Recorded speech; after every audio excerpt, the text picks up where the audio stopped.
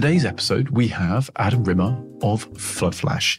Now, Floodflash have been a guest I've been looking to have on the show for some time because they are an exemplary example of how parametric insurance and technology can look to identify real-world problems.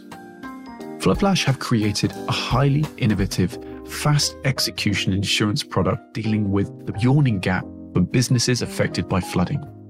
And in today's episode, we're going to be able to explore exactly how Adam and his co-founder went from concept to first product, how they've grown that product in the UK during, let's face it, pretty difficult times, and how that success has translated into the growth they're experiencing now and the $15 million in funding they've secured to expand into the US. Adam will share some of the dynamics of running a business with a co-founder. He'll also explore the values that they've identified, which they believe will help them identify and secure the best talent moving forward. It's an interview that's full of things that I didn't know about, and I hope will help inform you about the potentiality of parametric insurance. And I hope you enjoy it as much as I did. And without further ado, I give you Adam Rimmer of Floodflash. Hi, Adam. Welcome to the Talent Equals show. Thanks for being here. Hey, Will, absolute pleasure. Thanks for having me. Wonderful. All right. Well, Adam, you've been someone I wanted to get on the show for a while because I think what you're doing with Floodflash is really exciting, really interesting. It marries up cool technology, new but old areas of insurance, and also serving a community purpose.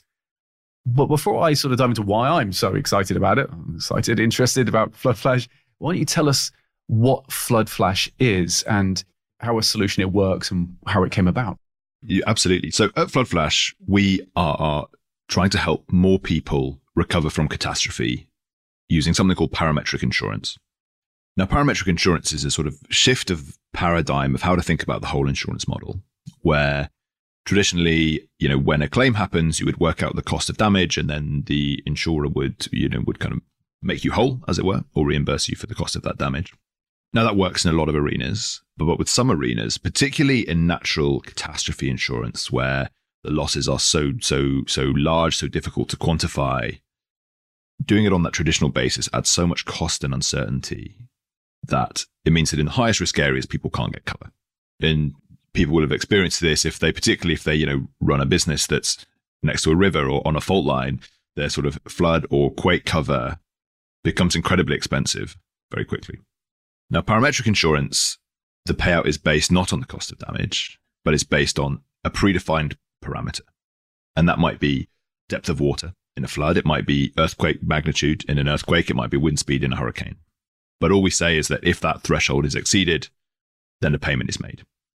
And actually, the best proxy is life insurance, right? So, as you said, it kind of blends together some of the oldest bits and the newest bits of the insurance world. Life insurance is arguably the oldest type of insurance out there, where we've all agreed that, when you die, no loss adjuster comes around to work out how much your death costs or which bits of your death were pre-existing damage or anything like this.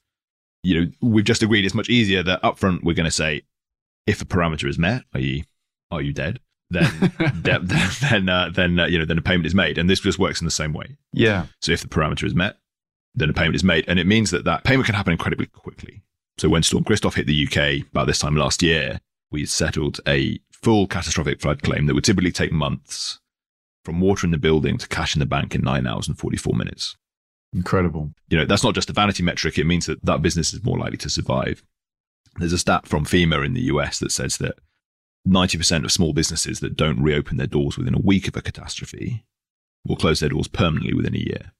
So that cash flow, that speed, as well as just the availability of that insurance and us being able to provide it, means that we can cover those in the highest risk areas around the world for the first time. All right, cool. So we've geeked out a bit on parametric insurance, but I think it's a really important term, frankly, because it solves so many issues. For those who listen to the show, know my thoughts around parametric insurance, because it solves this indemnity component of insurance, which is about loss adjusting, sending loss adjusters around, working out the price of the actual suffered loss by defining the payout linked to a certain trigger. And there can be multiple triggers that can be associated with a parametric product. For those out there interested in entomology, para is a Latin word, which I think origin is means defense, protection against. a parameter, as we most will know, is a measurement of metric, and metric is the same. So it seems to be a blending of those two, like parametric as a terminology. So you can sort of work out just from sort of the etymology what it kind of means. But specifically, parametric insurance is exciting, I think, because it has its applications in the blockchain, because there is no need to have a deep and complex claims department. So you can have automatic triggers, which could be managed by a smart contract, or managed by a sensor, or managed by an oracle, a data oracle. There's lots of ways it can be managed. And Floodflash tackle this by, and if I remember, Adam, just when I saw you sorting with your sound before the show began, behind you, I think there's one of the tubes. Maybe I'm not wrong in terms of the sensors. So this obviously is great for radio, but there's effectively a white tube. Do you want to describe what that is and the technology that you guys came up with? Exactly. So this is our claims department. Every Floodflash client has one of these installed on the external wall of their building.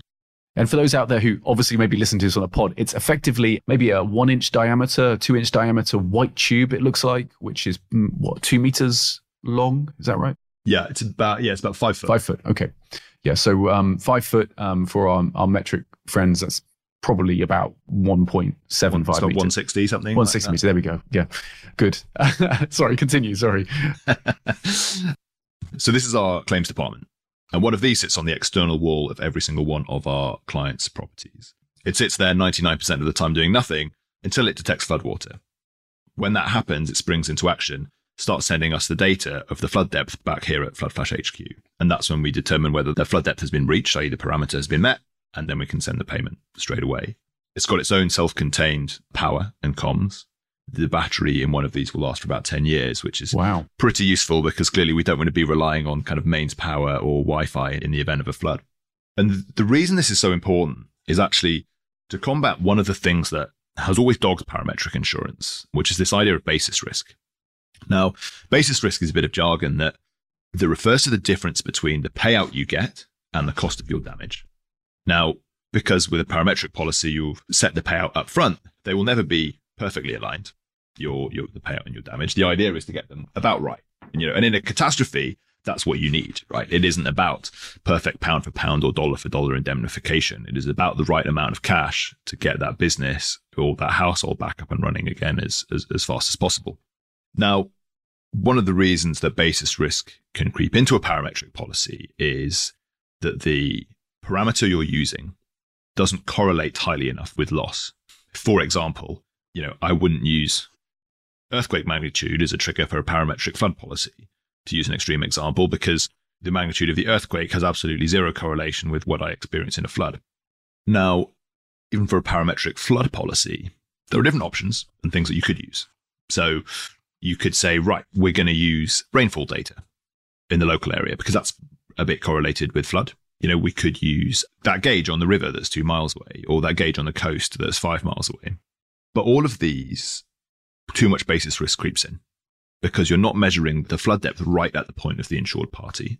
Because it means that actually the rainfall, for example, that actually causes a flood at the site, the exact region where that rainfall hits the ground will then dictate where that flood happens. And just a very small fall movement in that rainfall means the rainfall runoff accumulates somewhere else. The flood happens in a different place.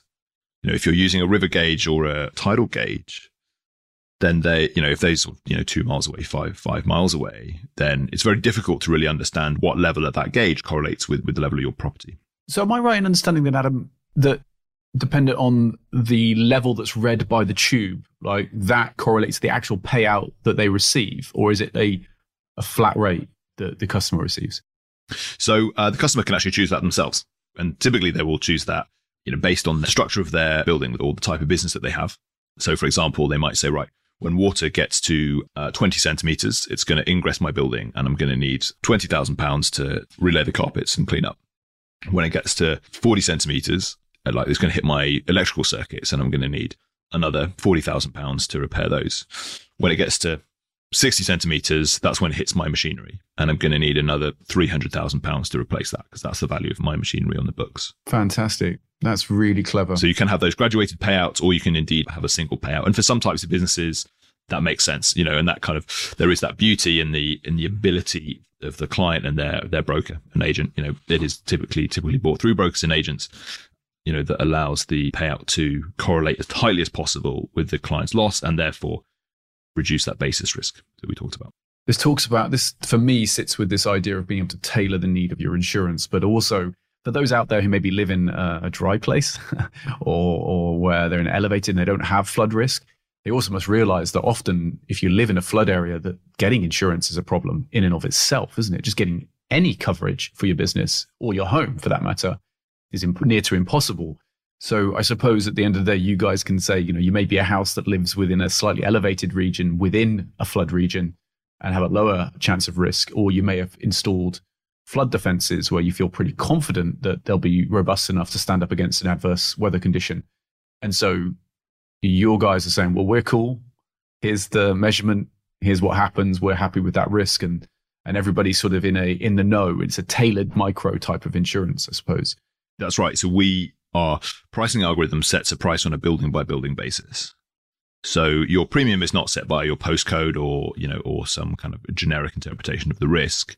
It is a specific price for your location, and it is businesses and landlords at the moment in the UK. That's partly because a scheme called Flood Re exists in the UK, which is sort of government mandated schemes that basically means on all of our home insurance, we pay a levy which goes to effectively subsidize cover for homeowners in high risk areas. But businesses aren't eligible for that scheme, right? If you're a business operating in that area, in those type of areas, if the insurers are turning away from you and excluding flood damage, you typically have nowhere else to turn. But that is the purpose of the product. And I think we'll talk about the origin story later. But we've seen this idea of parametric insurance solve this problem before, this idea of being able to cover previously uninsurable risks. Yeah, super cool. So hopefully everybody listening is going, okay, I get it. I get the method. Let's talk a bit about the origin, because I'm interested. Like, where did this happen? Where did the claims in a tube idea come from? And how did you guys put that stuff together? So Ian and I met in 2011 at a firm called RMS, who are the world's largest risk modeling firm, bought by Moody's last year publicly. And it was there that Ian and I worked on their capital markets team. So we were sort of structuring and modeling triggers on a type of very large insurance contract called insurance-linked security, or a catastrophe bond. Well, they used to be called catastrophe bonds more often, but then, I think people didn't like investing in things with catastrophe in the title. So we were instructed to start calling them insurance-linked securities. But essentially, they are ways of allowing big pools of capital, so like pension funds, hedge funds, to effectively provide insurance and reinsurance against catastrophes and earn a return on providing that insurance. And typically, and they make a huge amount of sense because it removes the risk of these catastrophes outside of the relatively small pool of insurance firms into the much wider capital markets. For example, when Hurricane Andrew hit Florida in 1992, before catastrophe bonds and insurance-linked securities were in play, as it were, a hurricane hits, they realized that, everybody's kind of reinsured each other.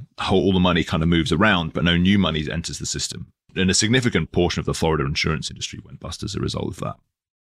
So they realized to make the world more resilient, we needed to spread this risk. That's how these sort of catastrophe bonds, insurance-linked securities came about. And our job at RMS was to effectively say, for one of these contracts that might effectively default if a sort of hurricane of a certain size or an earthquake of a certain size happens, we had to say, what was the probability of that happening, which is effectively setting the price. And a lot of them operate like traditional reinsurance contracts. So, it's about the total cost of the loss being added up. So you kind of often don't know for a few years after the event whether or not that default has occurred. But some of them have these parametric triggers. And this is kind of where Ian and I first saw this idea of parametric insurance in action. And the one in particular, actually, that was really the one that inspired what we're doing today is one that we worked on, or Ian worked on specifically for the Metropolitan Transit Authority in New York, who run the subway systems. Now, when Sandy hit the US in 2012, hit the East Coast, there were about $20 billion or so of damage in that event. And a big chunk of that was the subway. You'll remember all the shots in the news of the subway tunnels flooded. And the subway expected to be able to renew their insurance at the end of the year. But surprise, surprise, when it came to the end of the year, the insurer said, no way, right? We are not touching that again. So they had to solve this, and they did that by issuing one of these parametric catastrophe bonds.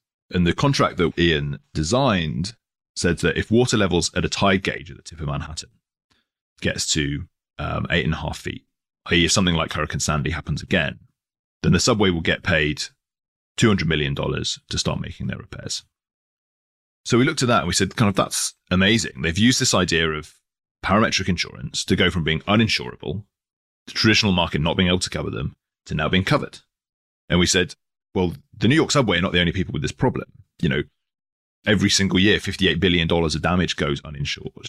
All around the world, almost every single country on the planet has a flood underinsurance problem.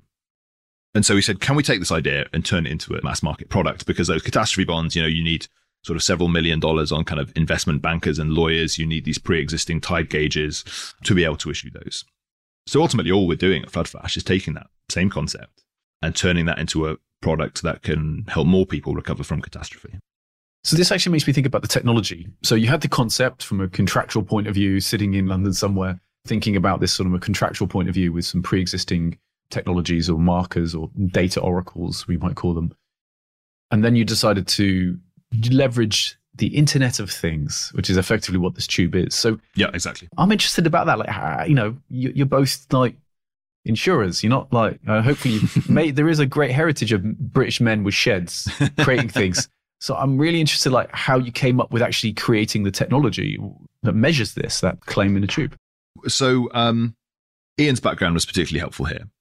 So Ian, before RMS, Ian did a PhD, where actually spent a lot of time on the Greenland ice sheets, like measuring flows around there, and measuring how they melted. And with that, he did a lot of water level measuring and using sensors. So that gave us a grounding, or at least an understanding of what we wanted to do. And we knew that we needed to develop a sensor because things like satellite data or existing gauge data wouldn't allow us to provide this cover to enough people with low enough basis risk.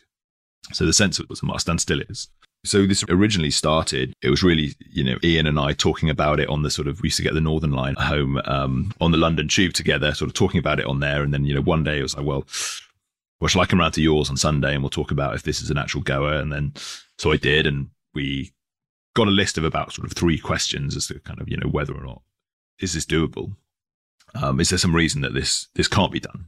So we then have a sort of period of, sneaking off from our old job, going for coffees with people, working out, if this wasn't possible. And we couldn't find any reason that it wouldn't be, or nothing that we didn't feel we couldn't solve. And it was at that point that we got our first offer of sort of pre-seed investment, £200,000 investment from the InsurTech Gateway, who we still work with closely today. And that allowed us to leave our jobs, pay ourselves a basic salary, get a pilot scheme going, get insurance capital to come and sit behind it. We went through the FCA regulatory sandbox to demonstrate that the regulators were happy with this new and strange type of insurance. The key kind of proof points we did with that first bit of investment was to work with a technology company based outside Cambridge called TTP to demonstrate that it was going to be possible to develop a sensor at the level of cost that makes the unit economics of this business work. A TTP, so a TTP are a sensor construction company, is that correct? Yeah, well, not just sensors. They work on all sorts of different technologies, but they're a product development company. Okay, so let me summarize that for the listeners. So if I recall, so what you've done is you are both working with RMS, well known in the space, on ILS. This is sort of the idea of taking and diverting, slicing up reinsurance risks and selling them to the capital markets, which is a multi-trillion market, and then those are bought by hedge funds and other asset managers. Within that, you saw a form of uninsurable risk, which was this to do with the Manhattan Underground, which then led to that conceptualization of, could we do something similar and provide that in the UK initially, as I understand. That led to you having the entrepreneur's exploration and dilemma. Do we go? Do we not? Figuring it out, and then taking the leap, which is hard. But you had a friend with you, somebody you could trust, and then InsurTech Gateway, who are an incubator in the space, offered up seed capital, bring in the idea. And then there was some exploration about getting the technology right, working with some technology providers, TTP. And here you are today. So what was the first test case for you? Because, England is known for its rain, particularly England. So was that what you did? You chose a flood area, went to sort of do a micro test on the provision. How did you get from 0 to 1? Yeah, we got very popular in Carlisle very quickly, funnily enough. So, the thing with catastrophe insurance, interestingly, is that unlike auto insurance, home insurance, where you're going to have like a pretty reasonably steady trickle of claims throughout the year, the nature of catastrophe insurance is such that, you have nothing, and then the catastrophe hits, and then you have all your claims on the same day. And you need partners who understand that on the insurance capital side as well. And I think that's one of the reasons why we really enjoy working with the reinsurers, because for reinsurers, that's their bread and butter, catastrophe risk. They understand that that's the pattern of losses, So it does mean that we never knew when we were going to get our first actual proof point. And the first phase of the business was going around to insurance brokers and agents around the country saying, explaining the product and how it worked. And they would say, guys, this makes so much sense. Like, how has this not been done before? It's such a good idea. Have you ever actually paid anybody? To which we would have to say, well, no, but I promise we will. I really do. And then the day that happened was February 8th, 2020, Ian's birthday, in fact. It was a Sunday, and it was when Storm Ciara hit, the week before Storm Dennis, the hit straight after. So yeah, Sunday morning, Ian called me up and said, right, we've got one. And we're having these messages coming in from the sensors. I think it was about 8 or 10 claims that happened all together in that storm. And, obviously the storm, an incredibly destructive event for those businesses affected. But for the proof for parametric insurance generally, it was amazing. That was the day when parametric insurance stopped being this kind of interesting thing to talk about at conferences and became something that had saved businesses and saved livelihoods. The testimonials we've got after paying those businesses so fast, getting them back up and running. A lot of them have been through a flood claim process before, right? These are people in high risk areas, which had taken kind of months and just so much stress and toll on the business. But these are like often small business owners, entrepreneurs. They just want to get going. They want capital in the bank, and they want to solve that problem themselves. We had one of them swearing on his child's life that taking out a flood flash policy was the best thing he'd done for 5 years. And I cannot think of any product testimonial that sounds like that for any product, let alone an insurance product. Right? People don't talk about insurance in those terms. And so we were so proud of the whole team that day. I think most people know this intuitively listening to this, entrepreneurs doing this, who may be interested in fintech or insurtech as a place to go and think about doing something. They may not have had a claim before, but in insurance particularly, that moment of claim is such a visceral experience, particularly when it's expensive, particularly when it's really impacting your life. And having that process smoothed out and triggered automatically, and then giving people agency to get on with finding the solution, putting cash in the bank. Go ahead, figure it out. Do you want to do a pivot with your business now that you've been flooded out? Okay, do a pivot, right? You want to fix that unit, fix it. You want to buy some new stock. That's just you go and get the provider, the contractor. Maybe you can do some of it yourself, right? It's such an empowering moment, right? Get the money in the bank, let people make choices. I think as an entrepreneur myself, I'm like, yes, I'd want to do that. I want that, instead of having a 6-month indemnity process, claims management, all bloody stuff that goes on with it. It's an absolute nightmare. I had a flood as well in my house, and I remember it was just really, yeah. My son flooded the upstairs toilet and flooded downstairs of the house. Children, they cost you money, but I remember that process. It was very drawn out. So great. So you've tested it. You've had a flood. You've served your customers.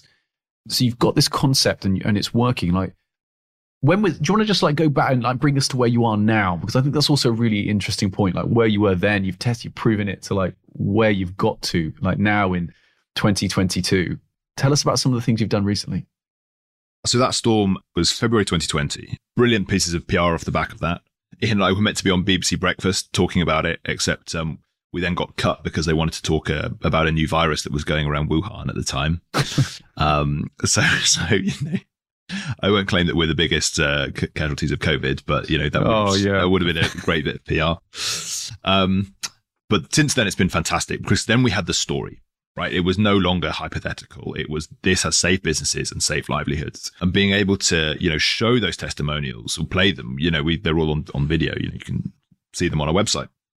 To new brokers, new agents who are trying to solve this flood problem for their clients, then things start taking off.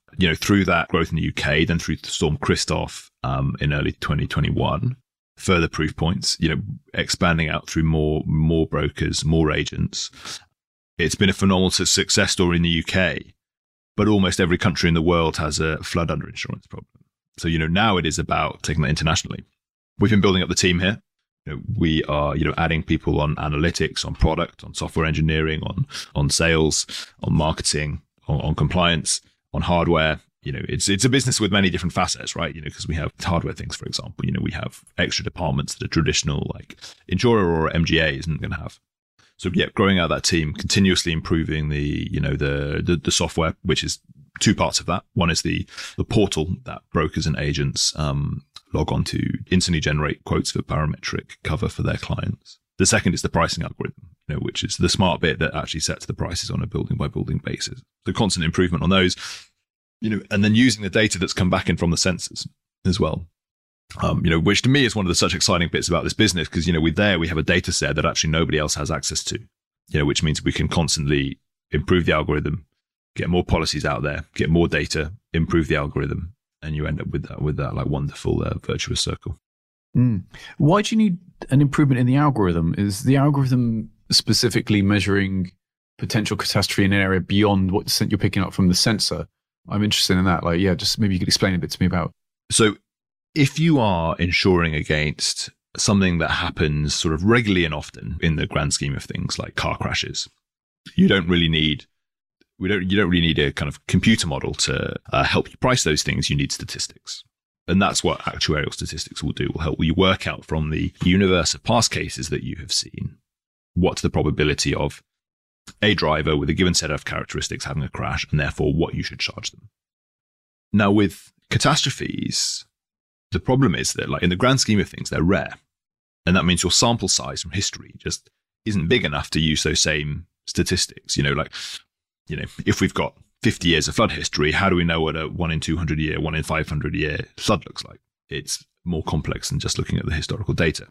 And that is why companies like RMS exist, in fact, is to help answer that question, is to say, like, what is the probability of these bad things happening? Now, one of the things that we always used to say at RMS, and I suspect is a trope of cat modelers everywhere, is to say that, all models are wrong, some models are useful. These models are intended to be a representation of reality, but they are just computer models. They cannot be perfect. And that isn't just for catastrophe models. That's everything from the computer models that are used by betting companies to set odds for sporting events, for example. They're trying to model reality, but they are not reality. Every model has its own errors in. I take fantasy football far too seriously, for example, and have recently learned Python to automate the selection of my team. And there's a great website called 538.com that I'm sure a lot of your listeners will know, run by Nate Silver, who became particularly famous as a political statistician, but they do a lot of things on sports now as well. On their site, they have it's a bit on their Premier League model, and it's worth a read because they explain very clearly kind of how the model works, but also the areas where they have had to improve it because the model isn't reality, and therefore they make adjustments, make changes. And in much the same way, we have a model and it works, right? It allows us to set prices with sufficient confidence that we can get people like Munich Re to allow us to set prices on their behalf. It's Munich Re who provide the actual capital behind or who underwrite the insurance products. But with that new data coming in, we can always improve it. And so that pricing algorithm will never be finished. We will always be adding to it and always improving it. So this algorithm is a way for you to perfect the upfront price that you'd be charging based on an area for the insurance. It makes a lot of sense. And then so the algorithm is the underwriting department and the sensor is the claims department. That's kind of that's the best way to think about it. Cool, very cool. So I think at this moment, the Talent Equal show isn't just about finding cool companies who are doing and helping communities, which you clearly are. It's I love hearing that Flood Flash is actually solving a real world problem for businesses, small and big, in terms of making sure they can keep the lights on should a catastrophe hit. And you're dealing with something that has been driven by climate change and will be increasingly affected by climate change. So that type of resilience in the system is very, very important. But now I'd like to just talk about another part of what Talent Equal podcast is about, which is about understanding what it's like being an entrepreneur, growing a business, and finding people and leading talent, because none of this is possible without building a team. And as you kind of said, you were two guys working in a big corporate before, and now you've come to set your own shop up and it's growing and it's expanding. So I'd like just to talk to us a bit about that lesson that you've learned, like the good and the bad.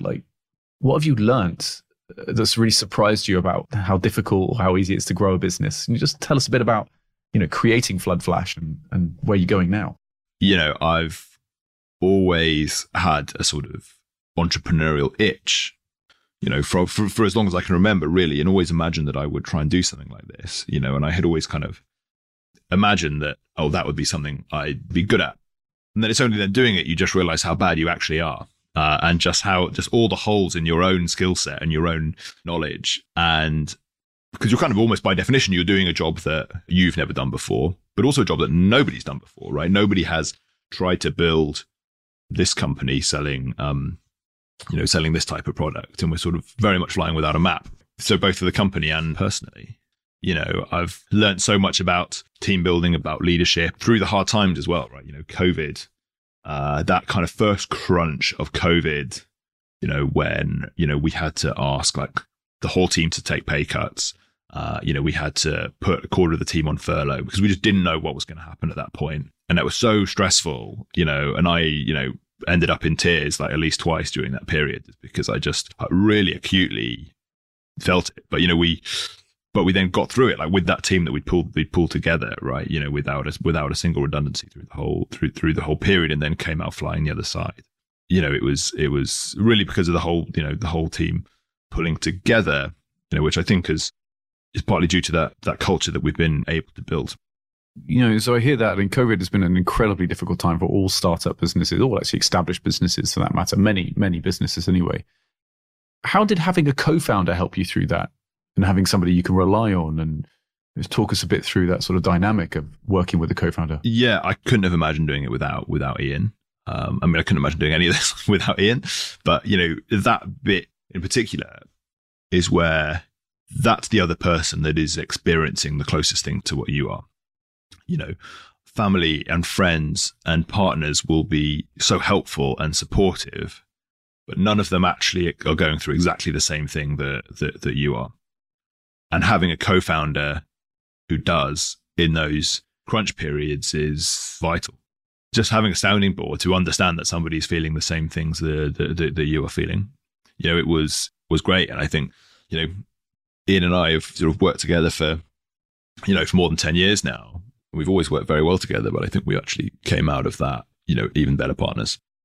That's an interesting lesson for people to learn about the importance of selecting your co-founders right. And sometimes it can be by accident almost, but you get to know someone in pre that phase. But I've, for a long time as, someone who does talent selection for a living, really thought, hard about the dynamics between co-founders and how to get that right. And early on, finding co-founders who really fit with you and work with you well isn't always about competencies. It can really be about the values that they share, right? 100%. It's something I know you and I have, kind of touched on in previously, off air, but, talking about the values and the culture that you're starting to define, because you and Ian will ultimately define that. And it's a lot about you. And now that you're growing and talk about what's coming next for you in terms of expansion into the US and growing the team there where you're not going to be with everybody all the time. Right. How have you come to think about values and defining values and culture and what that means for you as a business? So we decided that now is the time to do it. Values are things that a lot of startups will talk about and take seriously. Things a lot of corporates will talk about and maybe don't take as seriously. But we thought this is the right time in Flood Flash's journey to do it. If we had done it when it was just the two of us, although the values will ultimately come from us, when it's just the two of you, you don't really know what the shape of the team is going to be. You don't really know what are they going to be the important things that are going to make a individual successful at Flood Flash and to make Flood Flash successful as a company. But if we to do this too late, in let's say a year's time, we just say, well, we've just done all this hiring and we've missed the opportunity to put this kind of filter on our hires to hire people who are going to be successful at Flood Flash and make Flood Flash successful as a result. So the first phase of this was basically a day, Ian and I spending a day in his garden, just, shooting the breeze on this stuff and talking about it conceptually, but also talking about it in terms of like specific examples that we had seen from ourselves, from the team. This is something that worked really well. This is something that didn't work really well. These are the things that we need to try and capture and distill in these values. And so we have now distilled those into 4 values that work really well for us. They come from us. that importance of having a founder that shares your values kind of, you saw that happen there, right? Ian and I, there was kind of no disagreement or arguing as to what should be in them. It was just more, about how to define them. But they are now like embodied by the team. And, we're not perfect at them, right? And, I think if we had values that we were all, perfect at embodying, then there wouldn't really be much point in having them. Yeah. There's still, room for us to develop, but I think they are our strengths as a team. Can you share the values with us? Of course. Yeah. So the first one is own the outcome, which is super important in any startup. You cannot rely too much on being told what to do. You need to make sure you're aligned, of course, but you need to grasp and solve problems yourself, and your colleagues need to be able to rely on you to do that. So own the outcome. The second one is use evidence. Like, we're a pretty quanty team, given our backgrounds, but using evidence is just the right thing to do for any decision. We don't want to be making things on gut, because guts can be wrong. We want to be making them on as much evidence as we can. Ideally, that means quant evidence. It doesn't always, right? In the real world, there are so many decisions you have to make where quantitative evidence just isn't available. But you should be going on something, and you should be able to articulate to other members of the team why you think what you think. So use evidence. The third one is be helpful. Again, in a company for our size and stage, it doesn't work if people are too rigidly focused on their job description, what they have to do. People need to pitch in, help out. On different days, people can be doing different things. We still want people to have their own goals. People do have their own goals and focus on those, right? On any day, some curveball might happen. And we've got to help each other out to do that, to get there, help each other to learn and help each other to grow, and ultimately to make Flood Flash more successful. So be helpful is the third one. And the fourth one, which is my favorite, is be brave. And I think this is so important. I mentioned earlier this idea of like flying without a map, both personally and as a company. And that feels so true so often. Like, we don't have the answers, but be brave is about realizing that that's fine. Just because we don't have the answers doesn't mean we can't come up with them. Doing something that nobody else has done before is fascinating, and it is fun. It can be stressful, but it is fun. And, and you have to be brave, embrace that for this to work. So be brave is number 4. Very nice. I mean, my own experience of working with values, and I'm a one for banging the values drum. I'm a value-based headhunter, which I think is a new term I'm trying to define. I think that I would say to you in hearing those, one, amazing that you've defined some, because even at this young age of your organization, 2 years to have those values is great. And I think, frankly, values are a journey. You may find in 2 years' time that you want to add to them. You want to change one of them slightly that really encapsulates what you've experienced and felt. Did you see the famous the change of Meta's values yesterday? I didn't. No, I didn't see this. A good friend of mine works for one of the Meta divisions, and he used to always go on about their old values, and they've just changed them up. But one of them that I think it's been not too controversial of me to say has been been subject to a bit of ridicule is this idea of Meta mates me.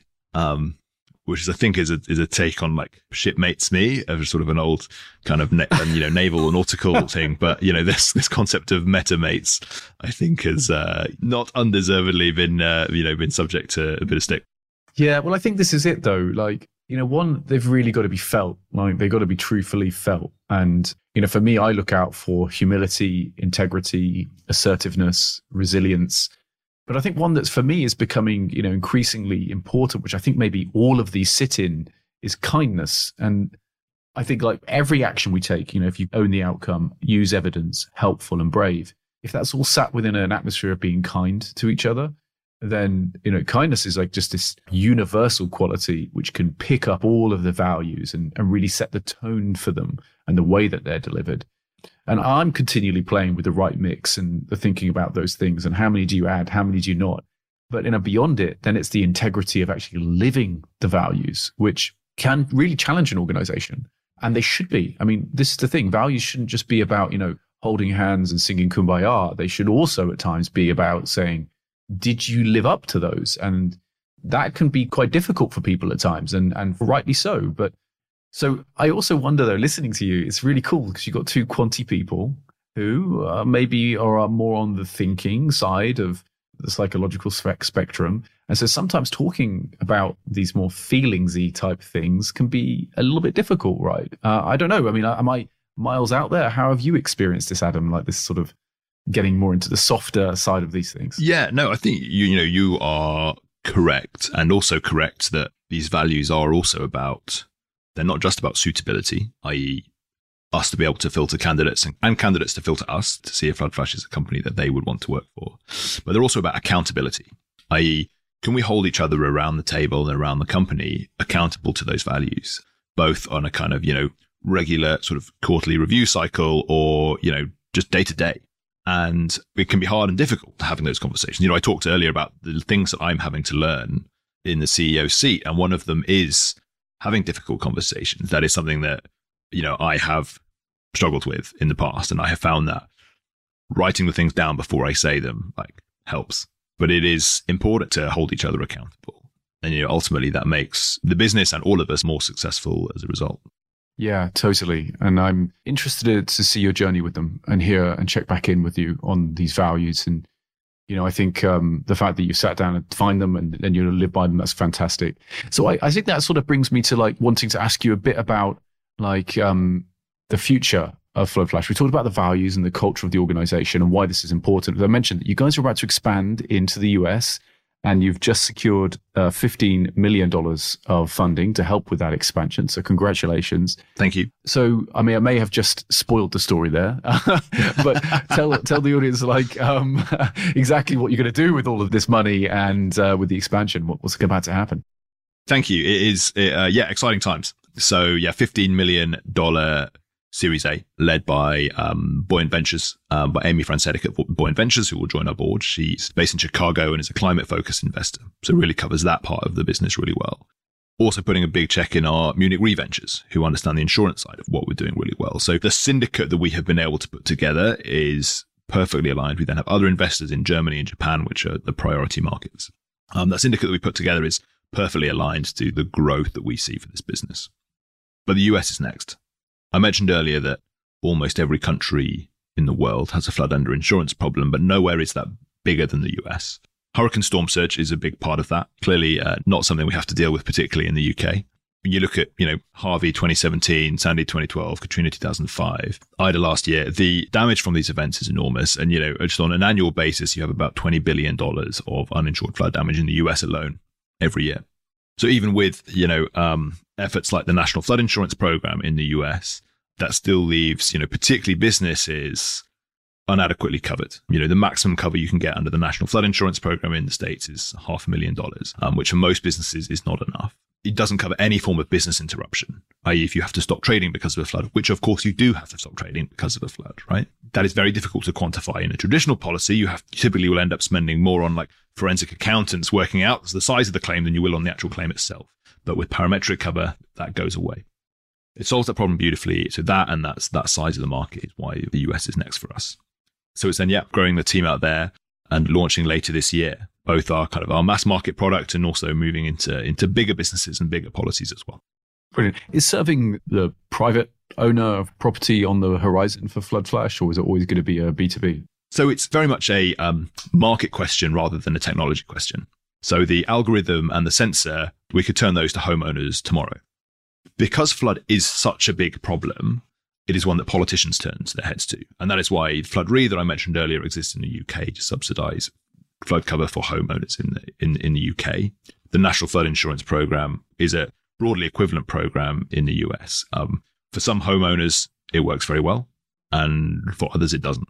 And so whilst there is a solution for some of that market, yes, you're absolutely right that, when the right time comes, we'll be turning the same technology to help homeowners there as well.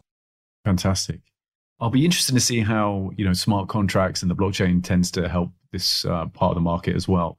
I think one of the early godfathers of Bitcoin, a guy called Nick Szabo, who many will know, who are interested in crypto, he actually pointed, even back in 2017, to particularly parametric insurance having high levels of suitability for the smart contracts which are executed on the blockchain. I wonder what you think about that. Yeah. So full disclosure, we don't do that at the moment, right? It is not yet necessary for what we're doing. But certainly, a couple of years ago, maybe longer, we were seeing people try and kind of shoehorn like distributed ledger technology into all sorts of use cases, some of which it was appropriate for and some of which it wasn't. Parametric insurance is something it can be useful for, right?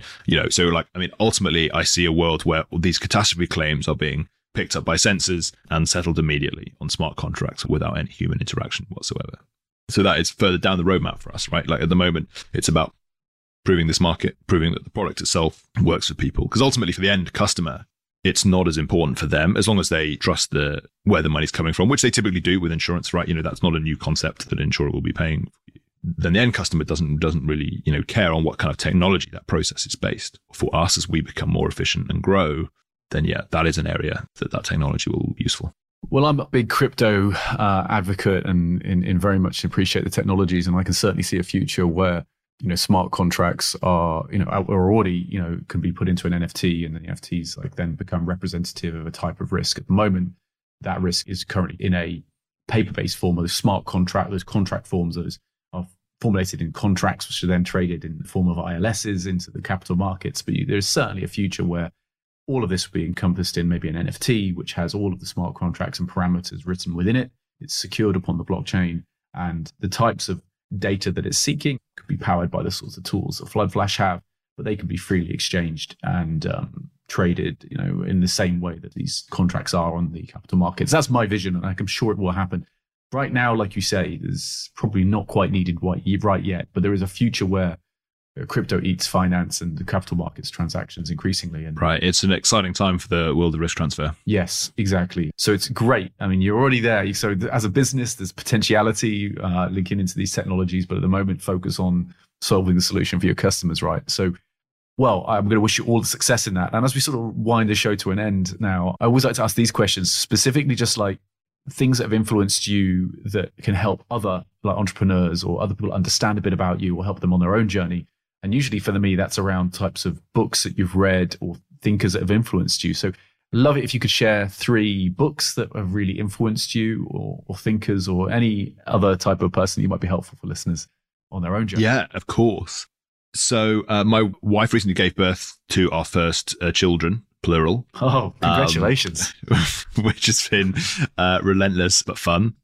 And there is nothing in the world that is more full of old wives' tales and general bullshit than pregnancy and early years care, right? And so that, we talked earlier about that, the FloodFlash values and how they come from us, like the idea of using evidence is incredibly important to me. And I wanted to make sure that with my wife being kind of like bombarded with information from all sides, that she was getting the correct information. There's a fantastic book called Expecting Better by a lady called Emily Oster, who's a behavioral economist at the University of Chicago, who was so frustrated by the same thing that she was like, right, I'm going to sit down and I'm not just going to review the evidence, but I'm going to review the quality of the evidence of anything from like, how much you can drink when pregnant, what you can eat, et cetera, et cetera. And we both, my wife and I, found it so helpful having a trusted source going through that, amazing thing for the first time. And she's now released another one called Crib Sheet about early years care, which, has like really kind of dismantles a lot of the talk about, breastfeeding, for example, where again, you just get hit with so much information and, really typically from like the shoutiest person on Facebook. So yeah, Expecting Better by Emily Oster, for anybody who is, thinking about or going through that pretty big life change. What else? Red Notice by Bill Browder, his sort of autobiographical story of, effectively becoming the kind of first investor in post-communist Russia. Amazing story, like, true story, but just, reads like some sort of rip-roaring spy novel. I couldn't put it down. Like one of the other things I've really noticed doing this job is that, I actually read more like fiction books now than I did before. In my old job, actually, I would still be kind of craving some of that intellectual stimulation, and I would be reading a lot more kind of non-fiction books in the evening. But now, not just books, actually, TV as well. Like I just kind of, your brain is so full from the day, from all the, making decisions and switching from tasks, that I kind of just really appreciating some kind of, like often, lower brow material. So like I would just nothing better than just like vegging out in front of Game of Thrones or something in the evening, just to sort of chill out, right, and to take your brain away. So I started reading a started reading Dune by Frank Herbert recently, obviously, with the film coming out, which I thought was awesome. So I thought I'd read the book as well. And then Ian and I, we actually flew to Chicago last week. We got to the airport and we found that we had both brought a copy of Dune to read on the plane. Fantastic. So yeah, we probably just couldn't have looked at two nerdier people sitting there reading our copies of Dune. Probably only not watching Dune because it wasn't available on the flight. Well, that's fantastic. Well, I mean, Adam, those who may listen as well who know this, I am a huge fan of Dune. It's one of the only books I reread every year on a regular basis. And so it's, and I've even got started my own collection of originals, some like first editions and amazing. From the 80s, being a complete nerd now. So, within it, it's a fascinating story for those listening, but also you score a really important point. There is a type of brain rest that comes with, but also I think actually a type of brain expansion that comes with fiction, because particularly sci-fi as well, it helps you think about, future outcomes. Usually they're underwriting like types of human like experiences, like universal human experiences, but then layering on projections of what that could mean in the future.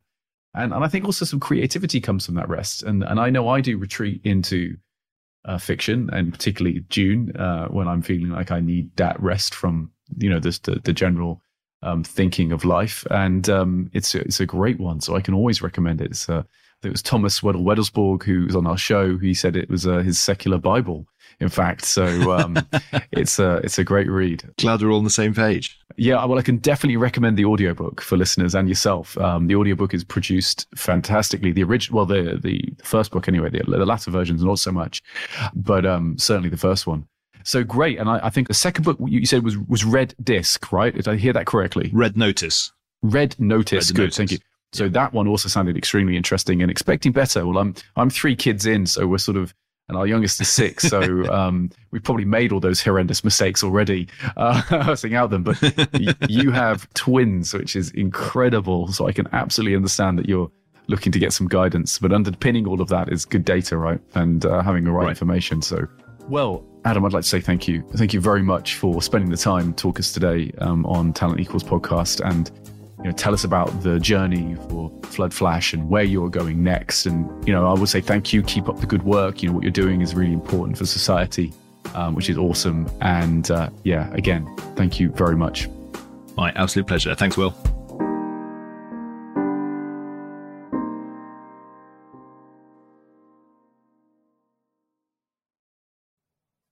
So if you enjoyed this episode, please remember to subscribe or leave a review on wherever you get your podcasts. It really helps us, so thank you very much. We also have a newsletter on our website, talentequals.com, so you can keep up to date with all of the things we're doing here at Talent Equals and the amazing guests that we have coming up this year.